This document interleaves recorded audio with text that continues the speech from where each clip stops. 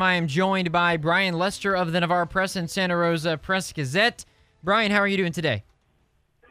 Hey, not too bad, Drew. How you doing? I am hanging in there, ready to talk some high school football stuff with you. So we got and some more as well. But there's an interesting article in it was the PNJ that I was looking it up, but regarding Navarre and Pace in particular, you look at all of the matchups potentially for the local teams, and Pace and Navarre still find themselves in there right now. Navarre seemed to be in a really good spot with making the playoff, even if they were to lose their final game. Pace could also find a way to sneak in, but with Pace, the 6 seed currently, Navarre the 4, how comfortable are those two teams going into this final game of their regular season? Well, for Navarre, I mean, they're going to be 4 at the worst. Creekside is a little bit too far behind to jump Navarre if the Raiders were to lose Friday night to Niceville. But Navarre has a chance to get the 3 seed if they beat Niceville, because that would be a head-to-head win against a team ranked higher than them. So, the 3 seed is still in play for Navarre, certainly. But the 4 seed is the worst they'll do. And even if somehow, by some miracle, Creekside jump Navarre would still get the home game next week because they are district champion, and Creekside would be an at-large team. And Pace, they are, I think if they win, they probably are in the playoffs. If Navarre's a 3 and Pace stays 6, then we'll get a rematch of those two teams next week. But it'll be interesting to see how it all shakes out. Would you? Well, I guess I'll ask you for your opinion on this. Would you rather see Navarre play Pace immediately, or would you rather maybe wait a little bit later to potentially see that matchup? I know it might be a little bit more for you to pick one game to go to rather than the other, obviously, but I mean, would you rather wait to see that matchup maybe a little bit later on if there were to be a rematch rather than the first game of the playoffs? I think a first-round game, between those two teams would be a lot of fun. I mean, it would certainly be a big draw. Sure. As far as the crowd goes, at the gate, sometimes it's hard to get that visiting team to draw a lot of people, when they're traveling. But, Pace Navarre first round, that would be a really big deal, and it certainly could happen. But I guess in the end, in the playoffs, you're going to play a good team no matter which week you're playing in. And I'm sure the Raiders and Patriots would be both excited to represent the district in the postseason. If the matchups were to go as followed, and that would be Navarre hosting Creekside and then Niceville hosting Pace, how do you think those matchups would fare for both the Raiders and for the Patriots? It's hard to tell. Those teams like Creekside who are, over by Jacksonville, you never know how good they are. Of course, the same thing we said for those teams. Looking at teams over here, you don't know how good they are.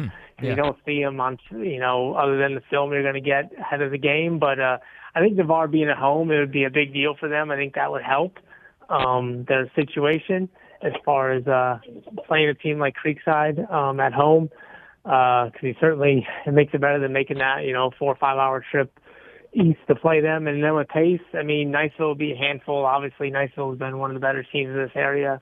But I think, Pace is a pretty good football team, so you never know what can happen. But Navarre and I think I would certainly give Navarre the edge if they got play Creekside at home. And then with Pace, I mean, it's just a matter of how well Pace can play tonight, because Niceville doesn't seem to be as good as they always are, but obviously they're still a pretty good football team.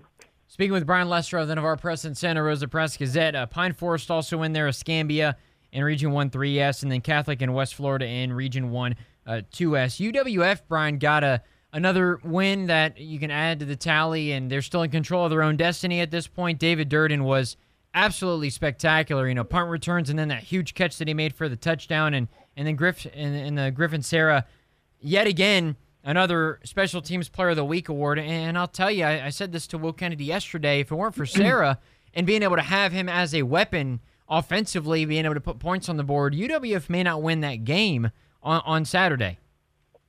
Yeah, they would have had a hard time winning that football game without the kicker doing his job, and Sarah certainly came through, with those big field goals, especially the two in the fourth quarter he had. And yeah, I mean, it was a struggle offensively for UWF. They just didn't, they ran for almost 300 yards, but, the passing game wasn't quite as sharp as it could have been. And, that's something I think UWF certainly going to have to correct and get better at as they go these next couple of weeks leading up to the playoffs, because obviously in the postseason, I mean, we saw it last year when Newberry came in here, UWF didn't have its best game that day offensively and it got them beat. And, so the Argos got some things to correct, but they're certainly talented enough to make a run. It's just a matter of getting everything organized and, playing your best football when it matters most. Yeah, it absolutely does, and they go into Valdosta State today, a team that we would have suspected been a lot better than what they have been to this point, but I think for this one, you don't want to go in too complacent and just think, oh, yeah, we're just going to run through them, because they've struggled, because they still have that prolific offense, and just being able to take care of your business and get that momentum exactly as Brian Lester joins of the Navarre Press and Santa Rosa Press Gazette. As you've seen David Durden over the course of your time covering the Argos, he obviously deserves to be on that Senior Bowl watch list given what he did over the weekend. How do you think he looks in comparison to maybe the NFL and his prospect? I mean, looking at what he's done and what he brings to the table, do you think he absolutely could fit into an NFL offense in some way, shape, or form at the next level? Yeah, I mean, Durden's a great athlete. I mean, just, obviously he's a great receiver, but also what he can do on special teams. We saw that Saturday, what he could do on special teams. But, I think if he gets the right team, that's always the big thing in the NFL is which team you end up with, is how your fate can often go in the pros. But Durden's certainly capable of being a pro football player. I mean, it's just a matter of finding that right team and just doing what he does best, if he gets invited to a camp or, in some shape or form. And, hopefully he'll get that opportunity. I mean, UWF has had some guys draw interest from the pros, and obviously, Durden could certainly follow in those footsteps. And, hopefully he'll get the shot to play in the Senior Bowl and then, show that the NFL scouts what he can do. And, it'd be cool to see him get that shot, because that would be another big feather in the cap of UWF to, have another guy that's on a pro football team. Absolutely. A couple more things I want to get to. Speaking of pro football, I meant to bring this up last week, but Breece Hall goes down. Michael Carter, you would assume, get some more touches, and then they trade for James Robinson. So there's still two running backs there with the Jets. Do you think at all there's some – I don't know if there's hesitancy to make Michael Carter the guy, but do you find – not that his time is going to be up or anything like that with the Jets and he ought to look elsewhere, but how interesting is it that Breece Hall goes down, Michael Carter looks to be the guy, and then they go and they trade for a running back? I don't know how that makes him feel, but from our standpoint here, of course, we want Michael Carter to do the best he can. Yeah, I mean, Mike's obviously is going to be a good teammate to whoever else is in that running back room. But I think the thing with it did surprise me a little bit that they went out and got a guy like James Robinson, who's obviously a great athlete, a great running back. He showed what he could do in Jacksonville.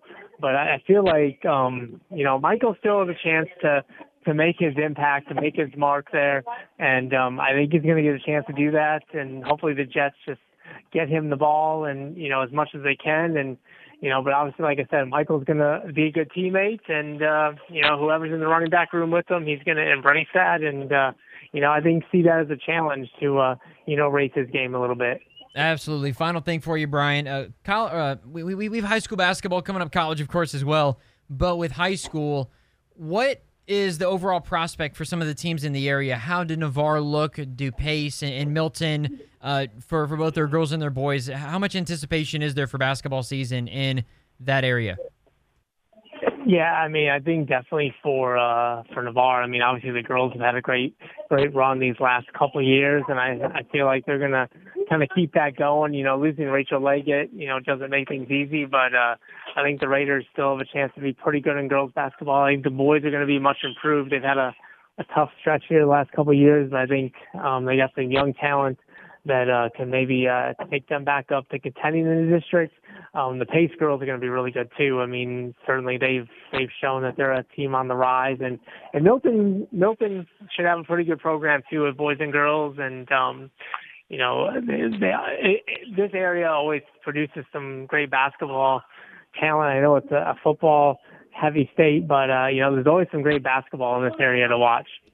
Love that from being from the Midwest, of course, and yourself, Brian. I mean, being an Illinois guy at heart, I'm sure that you appreciate some good basketball as well. Appreciate the time as always. You have a fantastic rest of your week, and we'll talk to you again here soon. Hey, thanks a lot, Drew. We'll talk to you later.